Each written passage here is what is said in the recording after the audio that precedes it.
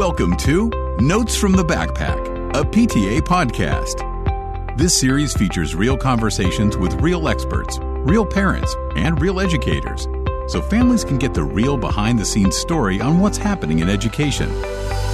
Get the inside scoop on how to help your child become successful in and out of school. As parents, we know that your child can sometimes forget to share the notes from their backpack that tell you everything that's happening at their school. That's why we've launched this podcast just for you. Welcome to Notes from the Backpack, a PTA podcast. Welcome to Notes from the Backpack, a PTA podcast. I'm your co-host, LaWanda Toney, Director of Strategic Communications at National PTA. And I'm Helen Westmoreland, Director of Family Engagement at National PTA. So it's been more than 2 months since schools began closing across the country. And quite a few parents in my circle, including myself, have done a lot of shifting gears, and so have our kids. Beyond the logistics of keeping up with the classroom Zoom schedules, some families are also trying to help their children cope with the sudden life changes brought on by the pandemic. That's right. And we've learned that some kids are having trouble channeling all of these emotions and grief and may in turn be acting out. Regardless of our situation and where we are today, lots of families are asking the questions of how do I help my children behave well, behave appropriately? What do I do if my child has gone through something significant, is acting out, or is having issues behaving? We know that families are looking for ways to help their children with these behavioral issues. Some children may be facing issues like fear, anger, sadness, or even grief. During today's episode, we'll learn new ways to support our children as they experience behavioral challenges. Today, we're joined by Dr. Ross Greene. Dr. Greene is a clinical psychologist who has worked with children and families for more than 30 years.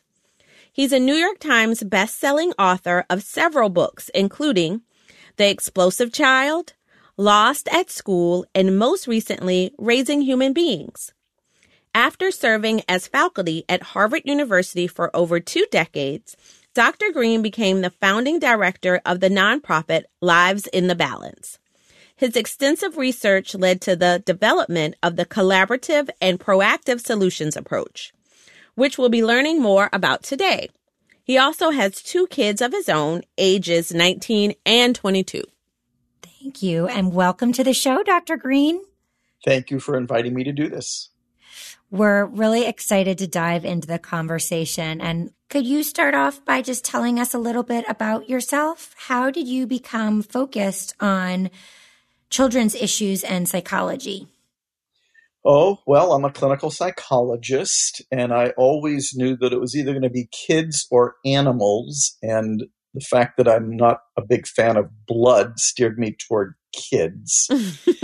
They just have always made sense to me, especially the ones that are harder to understand, the ones that we call behaviorally challenging. In grad school, I gravitated toward those who were diagnosed with ADHD. And of course, if you're working with kids who are diagnosed with ADHD, you're also going to be working with kids who are diagnosed with oppositional defiant disorder, because there's quite a bit of overlap between the two. And those are the kids who refuse to do what they're told and are so-called defiant and so-called non-compliant, and discovered that a lot of what we do to supposedly help these kids actually wasn't working all that well, and so started doing things in a different way, and the collaborative and proactive solutions approach was born, and I've been running with it for about the past, 25 years. That's great. You mentioned the collaborative and proactive problem solving with kids. Can you talk a bit more about what that means and what does it look like? What it means is that we're no longer focusing on the kid's behavior. In this model, behavior is just the signal, just the fever, just the means by which a kid is communicating. I'm stuck. There are expectations I'm having difficulty meeting. So if you're not focused on behavior anymore, you're not going to be modifying that behavior anymore with rewards and punishments and stickers and timeouts. You're instead going to be focused on the problems that are causing those behaviors. I call them unsolved problems or unmet expectations. the expectations that are predictably, that's a very important word, causing a child's challenging behavior. And here's the deal. Rewarding and punishing and stickers and timeouts don't solve those problems, which is why so many parents often become disillusioned with rewards and punishments and stickers and timeouts. They don't solve the problems that are causing the behaviors that we're rewarding and punishing and doing stickers and timeouts in response to. But the other big piece here is that since those problems, those expectations that a child is having difficulty meeting, and I'm happy to give some examples of those, but since they are highly predictable, they can be solved proactively. And so another major facet of the model is that you're not intervening in the heat of the moment like so many parents do. Once a behavior is set in motion yet again, you are instead solving problems proactively so that the behaviors aren't set in motion in the first place. And then the other big change is that parents are now off the hook for coming up with ingenious solutions to problems. Mm-hmm. The problems are going to be solved collaboratively instead of unilaterally, which means that you're partnering with your kid. This is not adversarial. This is not enemies. You and your kid are teammates in this model. You're solving those problems together. So I want to pick up on something you said about typically parents are sort of, when their kids are acting out in this behavior management mode, right, of consequences or stickers or reward systems. Is there a place for that at all in behavior management? Or is it once you reach a certain point, those solutions no longer work? What do you think? Once you are busy solving the problems that are causing a child's challenging behavior, you don't need consequences for their behavior anymore, because it's only unsolved problems that cause challenging behavior. Solved problems don't. So if behavior is just the signal, just the way the kid is communicating, I'm stuck, there are expectations I'm having difficulty meeting. Those unmet expectations, once again, are called unsolved problems. If you're in problem-solving mode, you're probably not going to need those consequences anymore. Can you provide some examples? You talked about the proactive problem-solving approach. Well, let's give some examples first of what some unsolved problems might be. Okay. And these are going to sound fairly mundane, but these are the very expectations that are setting in motion challenging behaviors bazillions of times every day all over the world. And it can be something as seemingly benign as difficulty brushing teeth before going to bed at night, difficulty participating in the Zoom classroom because of the pandemic, difficulty turning off the Xbox to do homework, difficulty turning off the Xbox to come in for dinner, difficulty going to bed by 9 p.m., difficulty sharing your toys with your brother in the playroom. Mm-hmm. These are all of the unmet expectations that we frequently bypass because we are so focused on the behaviors that are being caused by those unmet expectations. So what would problem solving sound like? The problem solving process consists of 3 steps. The first step is called the empathy step. The second step is called the define adult concern step. The third step is called the invitation. Now, the names of the steps don't matter that much. The ingredients matter a lot. The main ingredient of the empathy step, and by the way, don't forget, all of this is being done proactively, not in the heat of the moment, because those unsolved problems are highly predictable once you identify them. The empathy step is where the caregiver, this could be a parent or a teacher, is gathering information from the child so as to understand what's making it hard for the child to meet that expectation. We need info. The empathy step is where we get it. Us caregivers are famous for thinking we already know what's getting in the child's way. The problem is that we are frequently wrong. So, true story, I was doing a podcast maybe a year ago, and the interviewer was telling me about his 3-year-old daughter who was having, here's the unsolved problem, difficulty brushing her teeth before going to bed at night. But he thought he knew what was making it hard for her to brush her teeth before she went to bed at night. He was quite certain it was the taste of the toothpaste. 15 flavors of toothpaste later, she was still having difficulty brushing her teeth before she went to bed at night. So he finally tried to solve the problem collaboratively.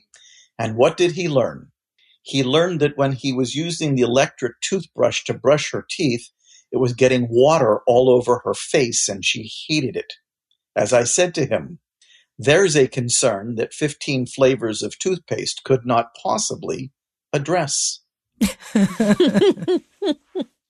What I always tell people is it is an empathy step where you discover that what you thought was getting in the kid's way on a particular expectation is not what was getting in the kid's way on a particular expectation. The define adult concern step is where the adult is entering his or her concern into consideration. We adults have very important concerns as well. Regrettably, we frequently try to get them addressed unilaterally.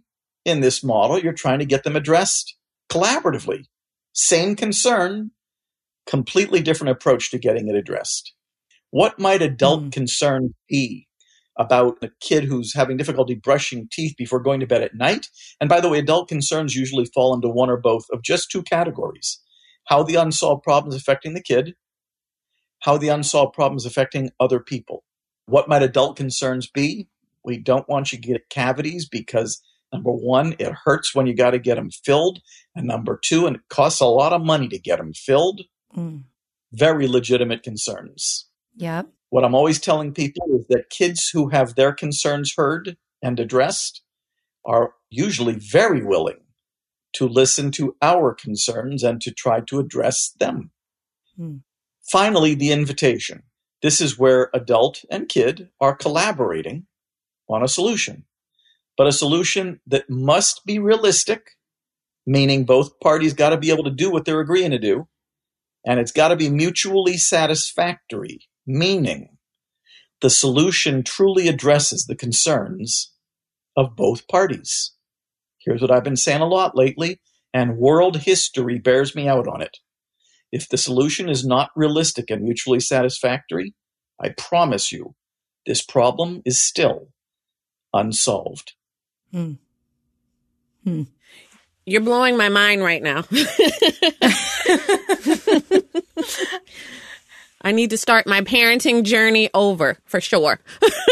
I know. I was relating to that too because we're teaching Mary Eva to be good about brushing her teeth now. I'm like, oh yeah, I could see that happening. So when you say collaborative problem solving, it sounds a lot, Dr. Green, like you're talking about sort of a back and forth of getting information from your child, asking them what matters to them. Now we're going to take a quick break for a message from our National PTA President, Leslie Boggs. Hi, I'm Leslie Boggs, President of National PTA. We hope you're enjoying Notes from the Backpack. PTA is committed to supporting your child's success and well-being. Join our movement at pta.org/forourkids. I have a question. As much as you want to be proactive and collaborative and problem solve, what happens when you're in the heat of the moment, when you really need your child to do something and they're resistant? Like we have to go somewhere and you're not getting dressed, or we have to go to school and you're not eating your breakfast. What do you do then? Well, you ask yourself, how come I haven't solved this problem already? Because my child's been having difficulty getting ready for school for the last 3 years. Why am I still dealing with it in the heat of the moment? My child has been having difficulty coming with me to go to XYZ location for a very long time. Here's what I'm always telling people. Once you make your list, once you identify the expectations that your child is having difficulty meeting reliably, there are very few surprises left. So what do you do in the heat of the moment? You muddle through, and then you ask yourself, how come I haven't solved that yet? I've been dealing with it for 3 years. I like it. Stop living in the moment. I know a lot of parents can relate to that. Getting their kid out the door can be challenging. Here's the more important word, predictable. If it's predictable, it can be solved proactively. As I'm always telling parents, the parents and educators that I work with, I'm going to get you out of the heat of the moment.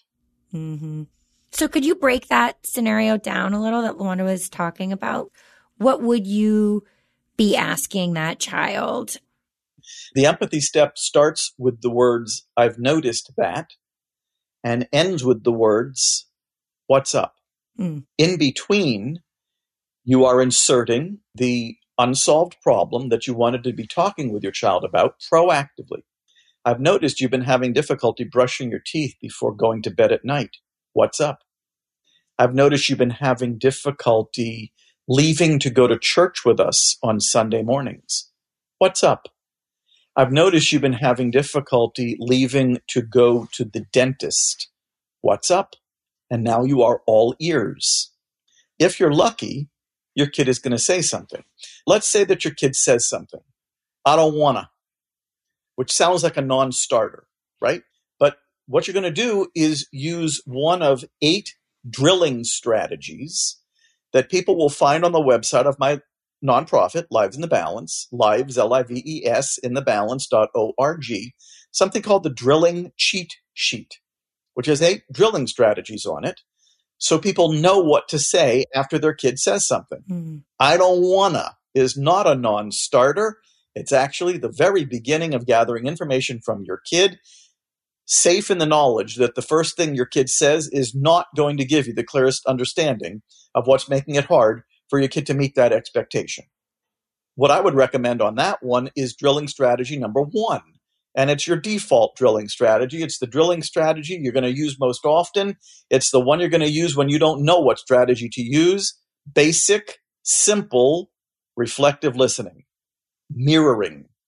Simply repeating back to your child whatever your child just said to you. You don't wanna. I'm sorry, I'm not exactly sure what you mean. What do you mean that you don't want to go to soccer? I hate it. More reflective listening. You hate it. I didn't know that you hate it. I'm very glad to know that you hate it, or I'm sorry to know that you hate it. But what I don't understand is what you hate. Coach always yells at me when I make a mistake. Coach always yells at you when you make a mistake, and it's embarrassing in front of the other kids because I get yelled at the most. Are we getting some traction here? We are. And all we're using is one basic drilling strategy, reflective listening. Now, this does require that we hold off on our instincts to solve the problem for the kid or to reassure the kid that everything's going to be okay. Solving the problem for the kid is unilateral. It's not going to get it done. Reassuring the kid that everything's okay is going to cause the kid to stop talking to us because the kid doesn't think we're listening. Here's what reassuring the kid would sound like. You know, you're going to have all kinds of coaches. I think it's a good experience for you to have this kind of coach. It'll prepare you for real life. Your kid just stopped talking to you. Here's what unilateral problem solving would sound like. Look, I paid $400 for you to be on the soccer team. It's non-refundable. You're going to soccer. $400 is a lot of money. $400 is a lot of money. And the truth is, $400 would enter in as the adult's concern, right? But in the empathy step, we're trying to gather information about the kid's concern. And here's the deal. I think we want to know. This is the important part. Yes, I get it. We care about the $400. But if we want to solve this problem, we have to care every bit as much about why the kid is telling us he's not going to soccer. And if the coach is embarrassing him in front of other kids, and if he's getting lit into more than any other kid, I think we want to know. Definitely. I love that you're asking parents and caregivers to take a beat and take a moment and be reflective with your child. I think a lot of times we rush around and we have full schedules and it becomes more challenging to be able to have those reflective conversations. But the way that you describe them make them so simple, things that we forget about. So I'm so happy to hear your thoughts and giving examples that parents can really understand. Can we shift gears and talk about when kids do return back to school? And if you're noticing, or if the teacher is having conversations with you about your child's behavior, how can you talk to the teacher about being more proactive problem solving and collaborative with the parents as well as the child? Is there a right approach? Sure. I would say to the teacher, what I've learned about Billy is that he exhibits challenging behaviors when there's an expectation he's having difficulty meeting, because Billy can be an angel sometimes, and Billy can be completely the opposite at other times. What I've noticed is that the most common ingredient when Billy is not being angelic is that there's an expectation he's having difficulty meeting. So, Mrs. Johnson, I appreciate you letting me know what Billy's behaviors are. I see many of the same behaviors at home when he's having difficulty meeting an expectation. But what I've learned is that if I can help him solve those problems, that works a whole lot better for us than paying attention to the behaviors that are being caused by those problems. So help me understand, are there certain expectations Billy is having difficulty meeting that precipitate his challenging behaviors? Because those are problems that we can all participate in trying to solve.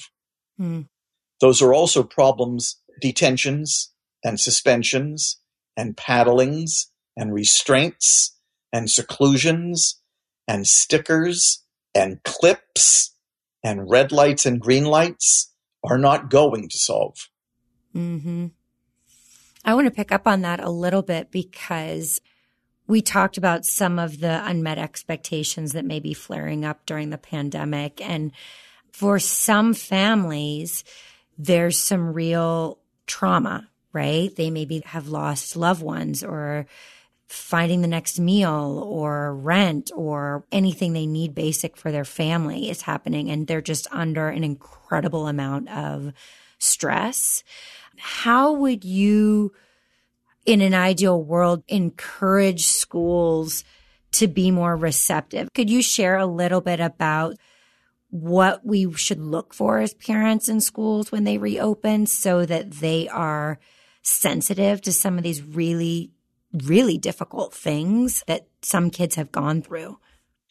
Well, first of all, there is no question that many people have been hit a whole lot harder by the pandemic than others. And of course, our hearts go out to them. If I'm an educator, there might be the temptation to jump right back into academics because of concern over lost learning. And that is exactly what I would not do. The most important form of empathy, the purest form of empathy, is listening. And I think that although it is tempting to worry about academics, especially, and the truth is, I would say this anytime, but especially as kids are coming back from the pandemic, the first thing I would say is I would not operate on the assumption that every kid has been traumatized by the pandemic. Some kids, believe it or not, are actually happier right now. They're happier that they're not being bullied at school. They're happier that they don't have to go to school. I've got kids that I work with who are being homeschooled and are in hog heaven right now because there's parts of school that they don't miss at all.